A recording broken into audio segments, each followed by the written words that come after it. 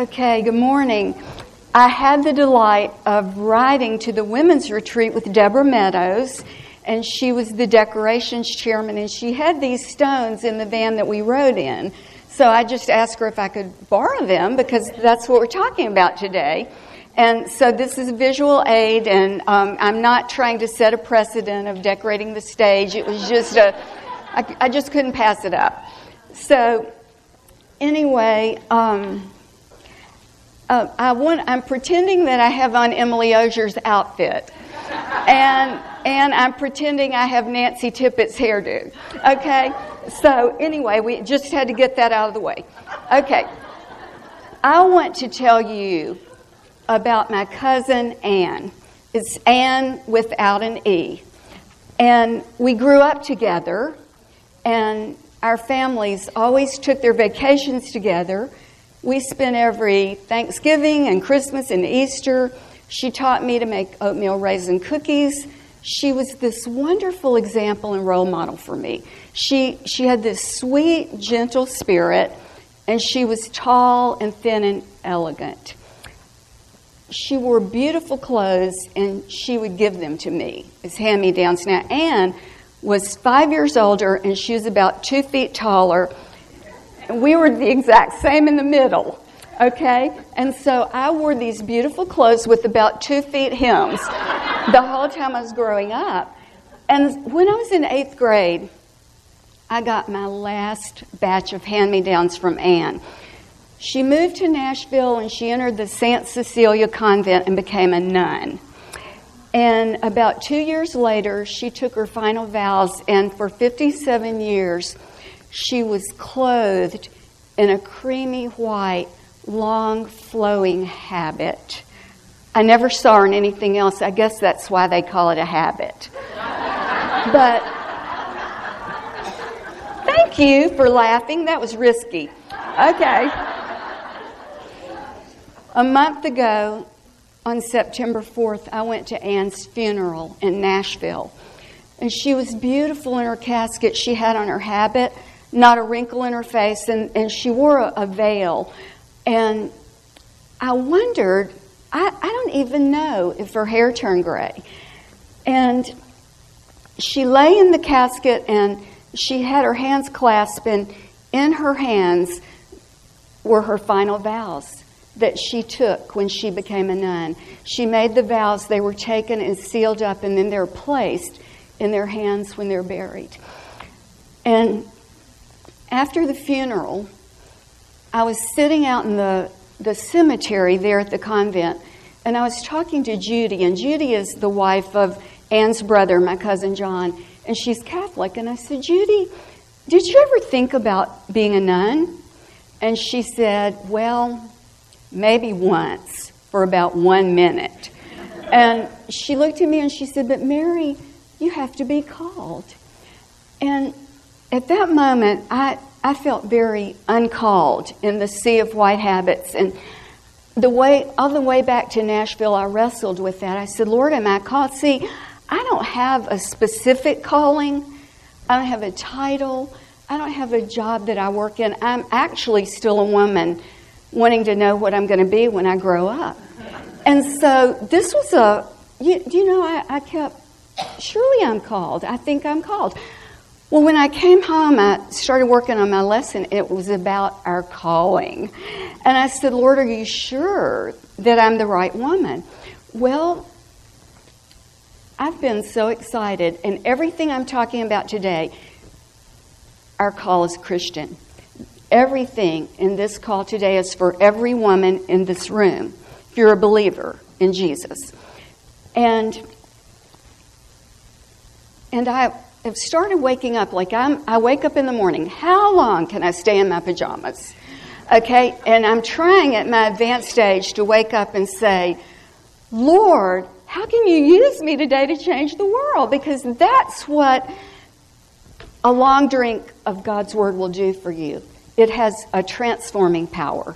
So with that, we're going to go to our lessons, and I've called it Call to be Living Stones.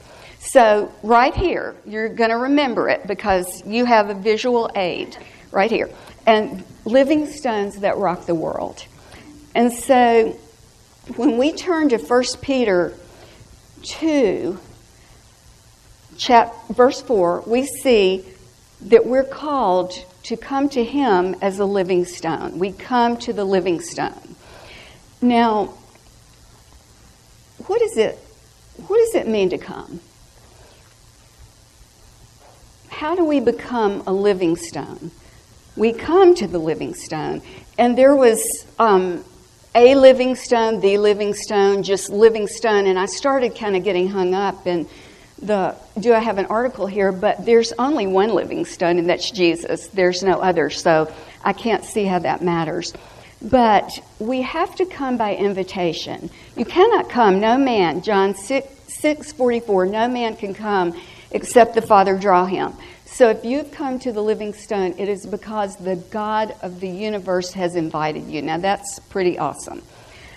We come to remain, we come to worship, and we come into a union with him that is an enduring relationship. It can never be dissolved. So who is this living stone, and why did Peter use this analogy?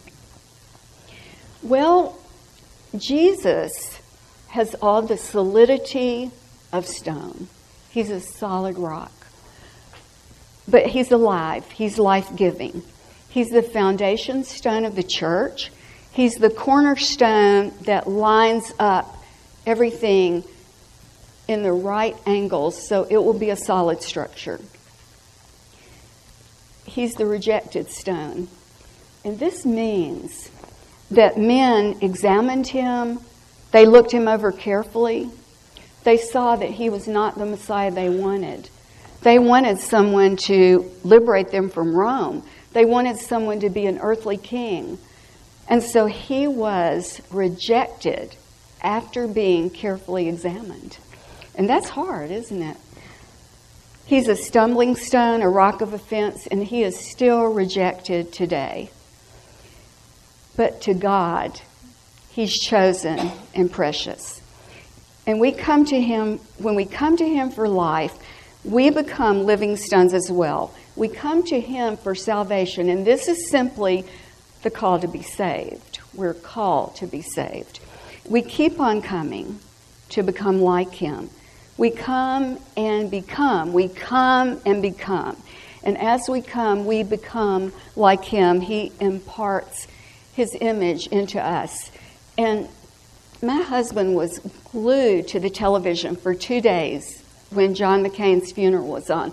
My husband's a Vietnam veteran, and he sat there for 2 days. And so I came in and I heard this one thing. And his daughter, Megan McCain, was up there eulogizing her father. And she was weeping. She loved him so much. And she said this, "Dad, your greatness is woven into my life." And I thought, that's it. Our Heavenly Father, as we come to him and become like him, he begins to weave his greatness into our life. And, you know, have you ever had someone come up and give you a compliment and you're thinking, who in the world are they talking about?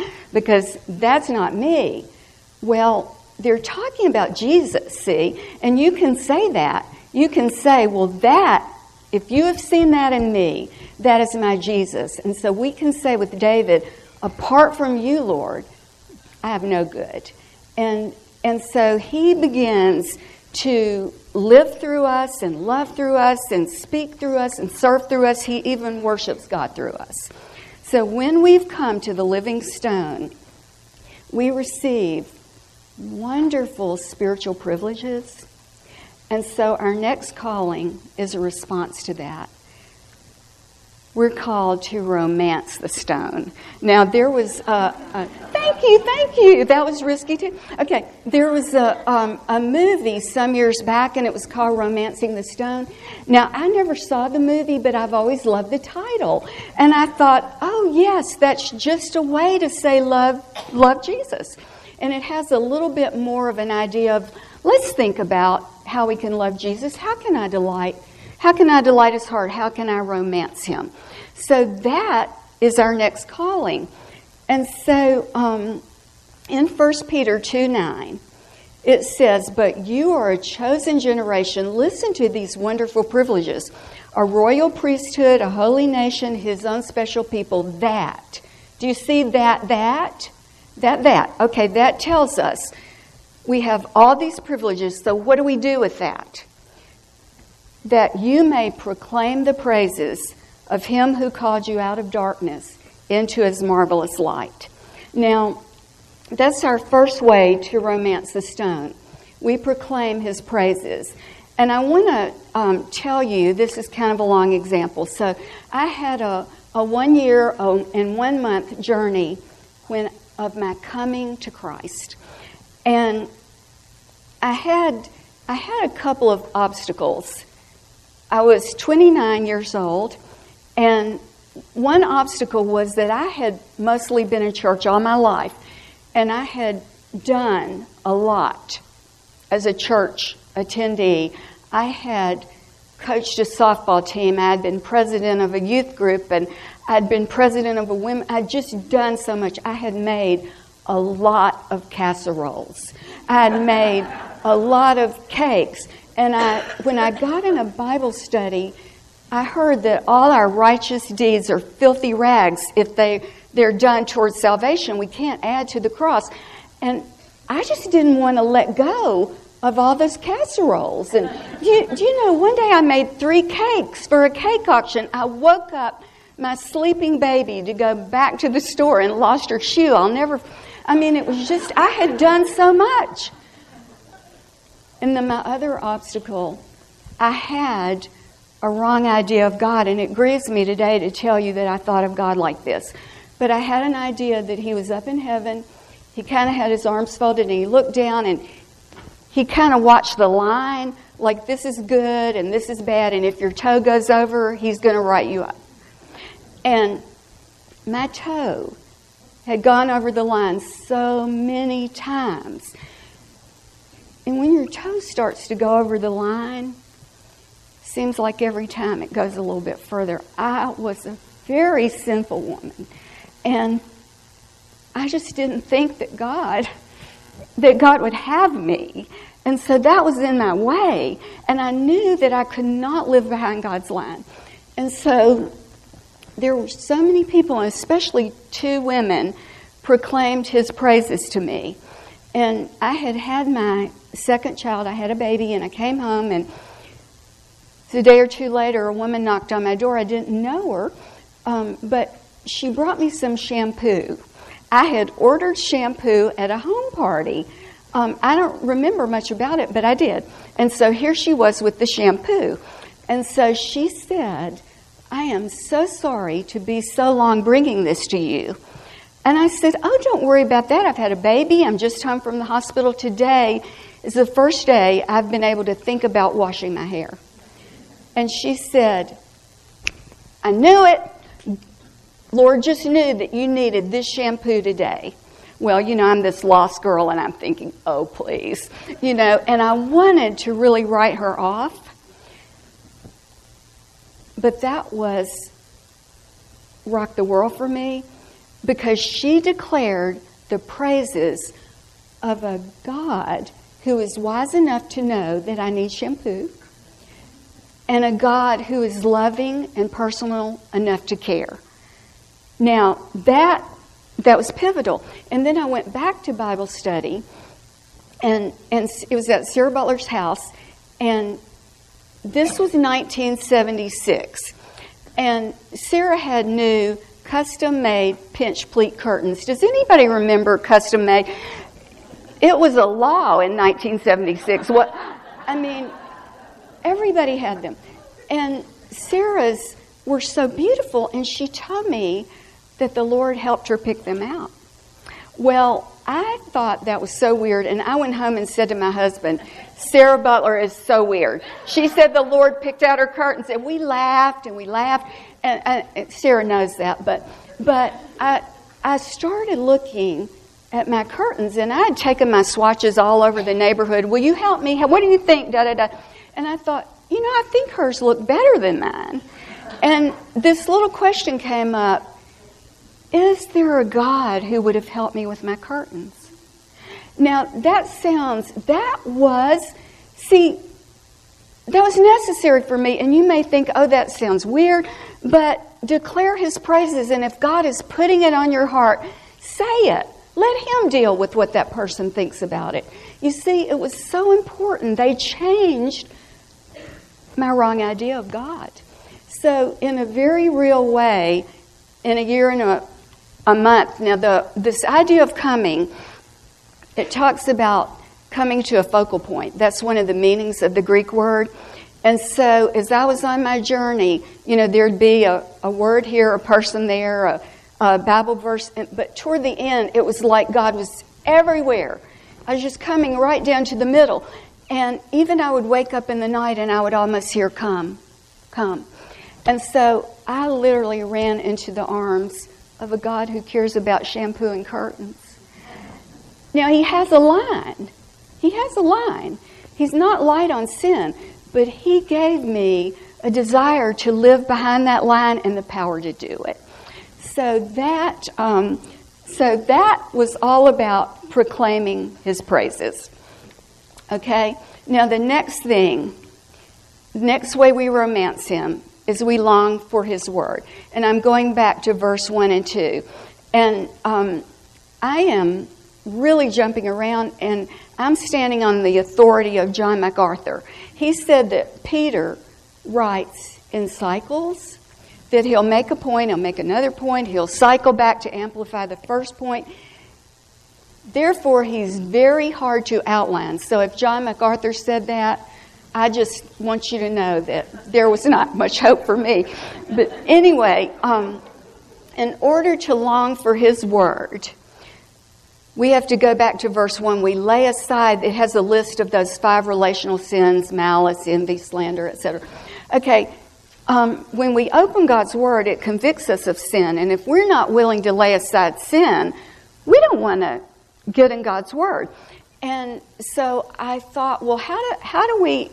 Peter just says, lay them aside. And I thought, well, how? And he doesn't tell us how. And so I think the way this is written, we just don't have any part of them. And then the void that's left, we put God's Word in there.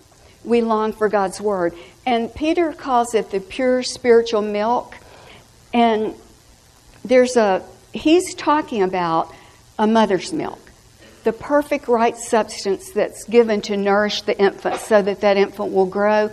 And this is not the way, there's a couple of times Paul talks about spiritual milk, meaning it's for immature believers. He contrasts it with meat.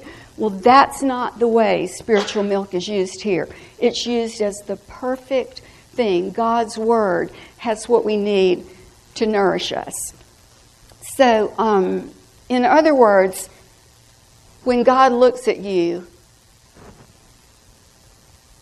this is how He ought to see you. Is there a photo? Okay. All right. Thank you. Y'all are doing so good laughing. I couldn't ask for a better. Okay. Now, so when we've come and when we're romancing Him and when we long for His Word, we realize that God has placed us in a body. We're called to be body building stones. And this is in 1 Peter 2:5. You also, as living stones, are being built up into a spiritual house, a holy priesthood, to offer up spiritual sacrifices acceptable to God through Jesus Christ. Now, I'm taking this verse in 2 parts. It's my next 2 parts in my outline. We have in verse 5 this beautiful picture of the corporate body of Christ, each one of us as a living stone taking our place in our assigned spot in perfect relation to Jesus the cornerstone, and we're growing up together into a spiritual house. You know, the temple is made of living stones today. It's not a building. We are the temple of the living God. And so, as Cole Huffman, if you're in this church, reminded us over and over and over and over, Jesus Christ comes with His people attached. We've been exhorted to put aside these relational sins, back in verse 1, because they're going to upset the body. And even on Sunday morning, I was thinking about the body, corporate worship. Usually we have an hour and 15 minutes on Sunday morning to worship corporately with the body. I think we're doing that today, and sometimes we have more.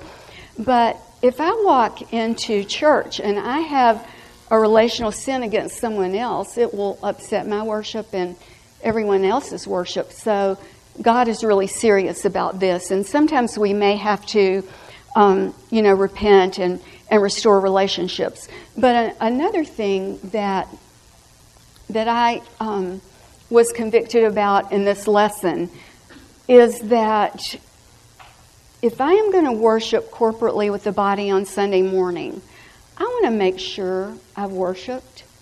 I want to prepare for worship on Sunday night, the night before. I just want to take this really, really seriously. And I want to come in and know my priestly calling. And as we are functioning in the body of Christ, the next thing the verse tells us is we're called to be a holy priesthood and a royal priesthood. And I would really have loved to talk about that a lot more. And one thing I read in Howard Hendricks' book about teaching to change lives, he said, a good teacher, and I certainly don't claim that, but he said, you don't give them a neat little package all tied up. What you want to do is just get them to want to start learning. And so if you would read about the priesthood, and it's so wonderful and all that it meant for them to know, because the priesthood in the Old Testament was only, you had to be a Levite, you had to be born into it. And so how much did it mean to a Jewish believer that they were called into a Christian priesthood? Because that was something that would have been off limits to them. There are just so many things. And I wanted to call this, we're called to bear the stones on our heart, because you know how the priest was dressed with the 12 stones, and they had the names of the tribes of Israel engraved in those 12 stones. Now, no one knows which tribe was engraved on which stone. Isn't that interesting? I thought that was so interesting. But, as priests, we just go in with names on our heart, and I have names on my stones. You know, that there's a lady I met in the Mexico City airport named Chloe, 1997. Chloe is one of my stones. I take her before the Lord. I'll never see her again. But, just things that we can bear on our heart. And so I would just encourage you to study the priesthood and what all the clothing meant and so forth. And, of course, what I did end up calling my outline about the priesthood is that we are called to be sacrificial altar stones. I don't like that. I don't like sacrifice. I want to run from it. But that's what we're called to. And so back in the Old Testament, of course, the priest made animal sacrifices. And then we know Jesus was the once and for all sacrifice for our sin. And that's a big thing for me. I had a lot of it. And we don't sacrifice for sin anymore, but we sacrifice out of love. We sacrifice to romance a stone. And so we're called to make sacrifices. And this word we have 3 times in the New Testament. It mentions spiritual sacrifices.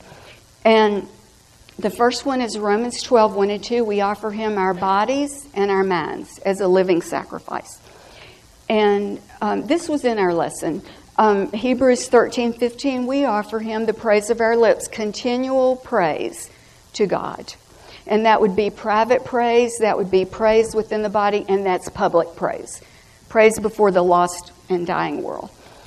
In Hebrews 13, 16, it says we are to do good and share. And if I had only made those casseroles on the right side of salvation, they would count. So anyway, I just want to tell you that whatever you've done over here, it counts, all right, if you've done it with a pure heart. Okay, so this share translates to give aid and money. So we're to do all those things. And we're also to pray, we're to evangelize, so forth. But I just thought about how sad it would be if we lived really sacrificial lives and we offered sacrificial things to God, but they weren't the ones He wanted. We know we can build in wood, hay, and stubble and watch our works burn up at believers' judgment. And so, what will make our sacrifices acceptable to God? Well, we say, this thing that I'm doing, I mean, maybe it's you volunteer somewhere, or maybe you teach a class or whatever. Is it consistent with the character of Christ? Is it consistent with the Word of God? Is it something that will further the kingdom of God? Is it kingdom work? You know, I'm on the home stretch, girls, and I want my life to be about kingdom work. Now, sometimes I choose lesser things, and I don't know why, because I don't want to, but I just sometimes fail to grab the greater thing. So let's just ask God, Lord, put me in kingdom work. Okay? Now, I'm going back to that later on. Okay, our next calling, we are called to be a rolling stone. Now, Peter addresses us as sojourners and pilgrims, and that means we're just passing through. We're on our way to somewhere else. And I think that it's not as much about a place. Now, you know, there is that, Lord, I want to be willing for you to pick me up and move me somewhere else. I want to be willing for that. And that's a great thing, and that's a sojourner. But there's a heart attitude that says, I am just passing through. I am not entrenched in this earth. And if you want to know your calling as a sojourner, I can tell you what to do. Go to an estate sale. That's all you have to do. I went to an estate sale. There was a reason I went. It was several families. And one of the families, I don't know if they didn't have time to go through their stuff, if they didn't have anyone with a shred of sentimentality in their family, or if they had all died. I don't know. But I know there were degrees, frame degrees representing chunks of someone's life, awards. There was even a stack of flyers when the little boy lost his cat. And I thought, I've got to get out of here, because I could just see someone going through my stuff, and stuff that I've dusted, painted, moved it around, all that. Y'all, we're sojourners. So let us ask God to give us that heart and lift us out of being entrenched in the here and now. Kingdom work. Okay, now, our next calling. We are called to be living stones on stage, and that translates to being a rock star, doesn't it? Okay. Now, he tells us this passage is bookended with behavioral things. He starts off saying to lay aside these relational sins, and then he ends with abstain from fleshly lust. He's gone back to our conduct. And he talks about our conduct among lost people, and that they're going to want to speak against you as evil, but they may, by your good works, which they observe, glorify God in the day of visitation. In other words, we're on stage. Someone's watching you. And our duty is to display good works, and God will confront people with their need for repentance. And it may be that He'll use your work to lead them to salvation. Now, it may be they're going to be judged, but next week we have an example of a wife's conduct working toward the salvation of her husband. So it very well may be that the day of visitation is going to be the day when they're going to be saved. I don't know that. That's something else you can look up. But, and I did look it up, and I don't think anybody knows it, but you might be the first. So anyway, but we need to. And I heard when I was a new believer, I heard a man speaking, and he said, now you can't just you can't just act good before people because they're not saved by your life. They're saved by His death. And that is so true. We need to tell them the gospel too, but our conduct matters. Okay? And if you knew today that someone was watching you and that God was going to really use that in their life to save them, wouldn't it make whatever trying situation you were in, wouldn't it make it worth it? Well, He is. He's going to use that. Okay, now I'm going to tell you, I'm going back and I'm going to kind of wrap this up with a long example. Last Tuesday I got up and I thought, Lord, how can I stand there and teach? Give your body as a living sacrifice. That's not how I live my life. And how can I teach that before those women? And so I kind of thought He was calling me to do that. And so I said, okay, Lord, I present my body to you today as a living sacrifice. And understand, I don't do this. And so don't think I'm bragging, because you're going to see how much I'm not. But anyway, the first thing I did, I went to Town Village. It's a retirement home, and I teach a Bible class there on rotation. And I taught the class, and there's a 97-year-old lady that said, I'm sure you don't have time to come to my apartment and help me hang up my pictures, do you? And I said, well, I've got 45 minutes. So I went to her apartment and we figured out her pictures and we had a lovely spiritual discussion. It was a precious time. And so I left, and because the next thing that happened after I laid my body out on that altar of stones, I got a text from Jenna Fergus, and she's a dear friend of mine, and her mom was in hospice. She's now with the Lord. And she said, Mom is just entered a new phase. It's not going to be long. And so I said, Lord, would you have me go to hospice to encourage my friend Jenna and hold the hand of precious Mary Fergus, who's been in that Bible class for 8 years. And I felt like, he was calling me to do that.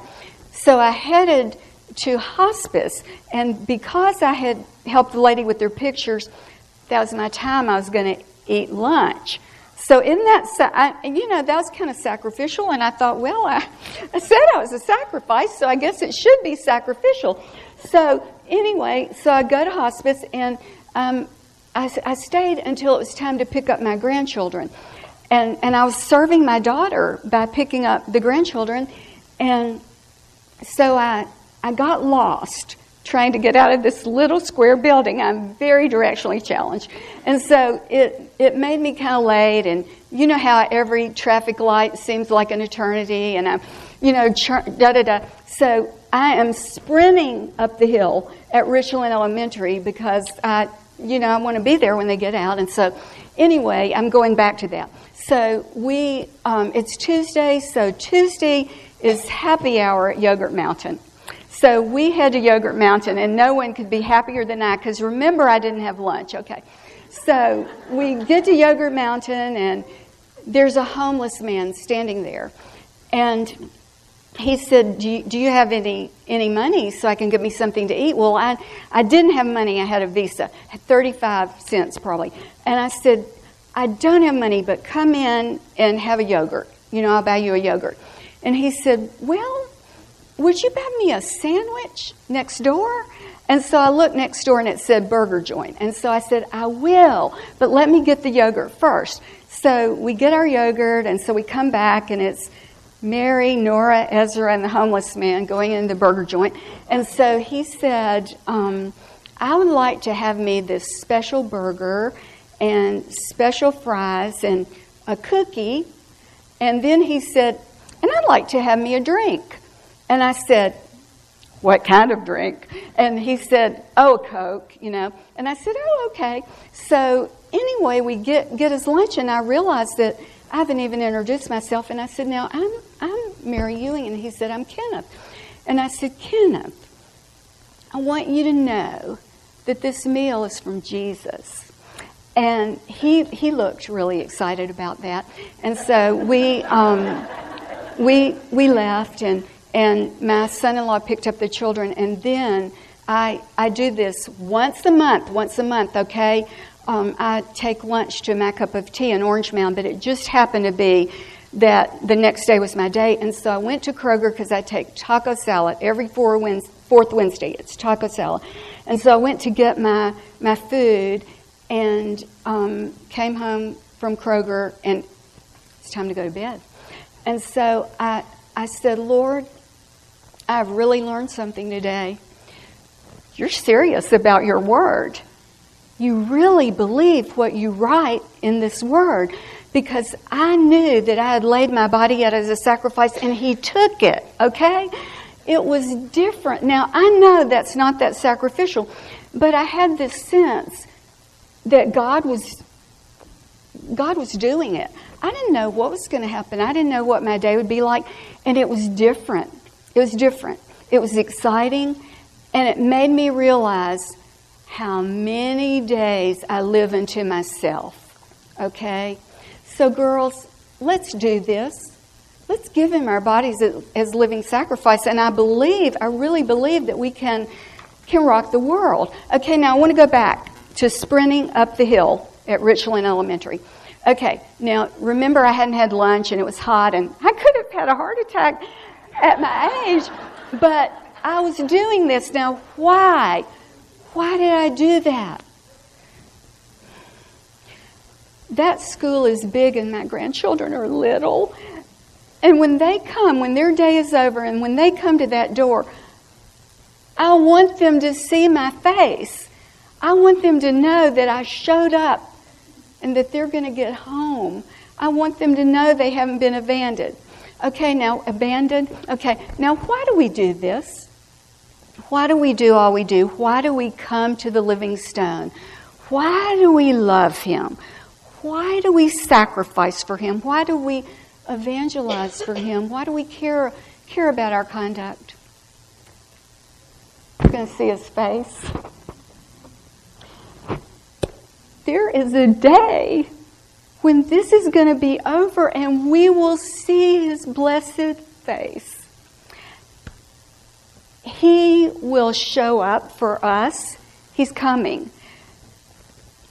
We will not be abandoned. So I want to leave you with this wonderful promise from 1 Peter 2:6. And as I read this verse, I want you to think about what that meant to Peter to write it. You know, Peter denied the Lord. He was forgiven. God said, feed my sheep. And this book is part of it. Peter stepping into that calling to feed his sheep. Here's the verse.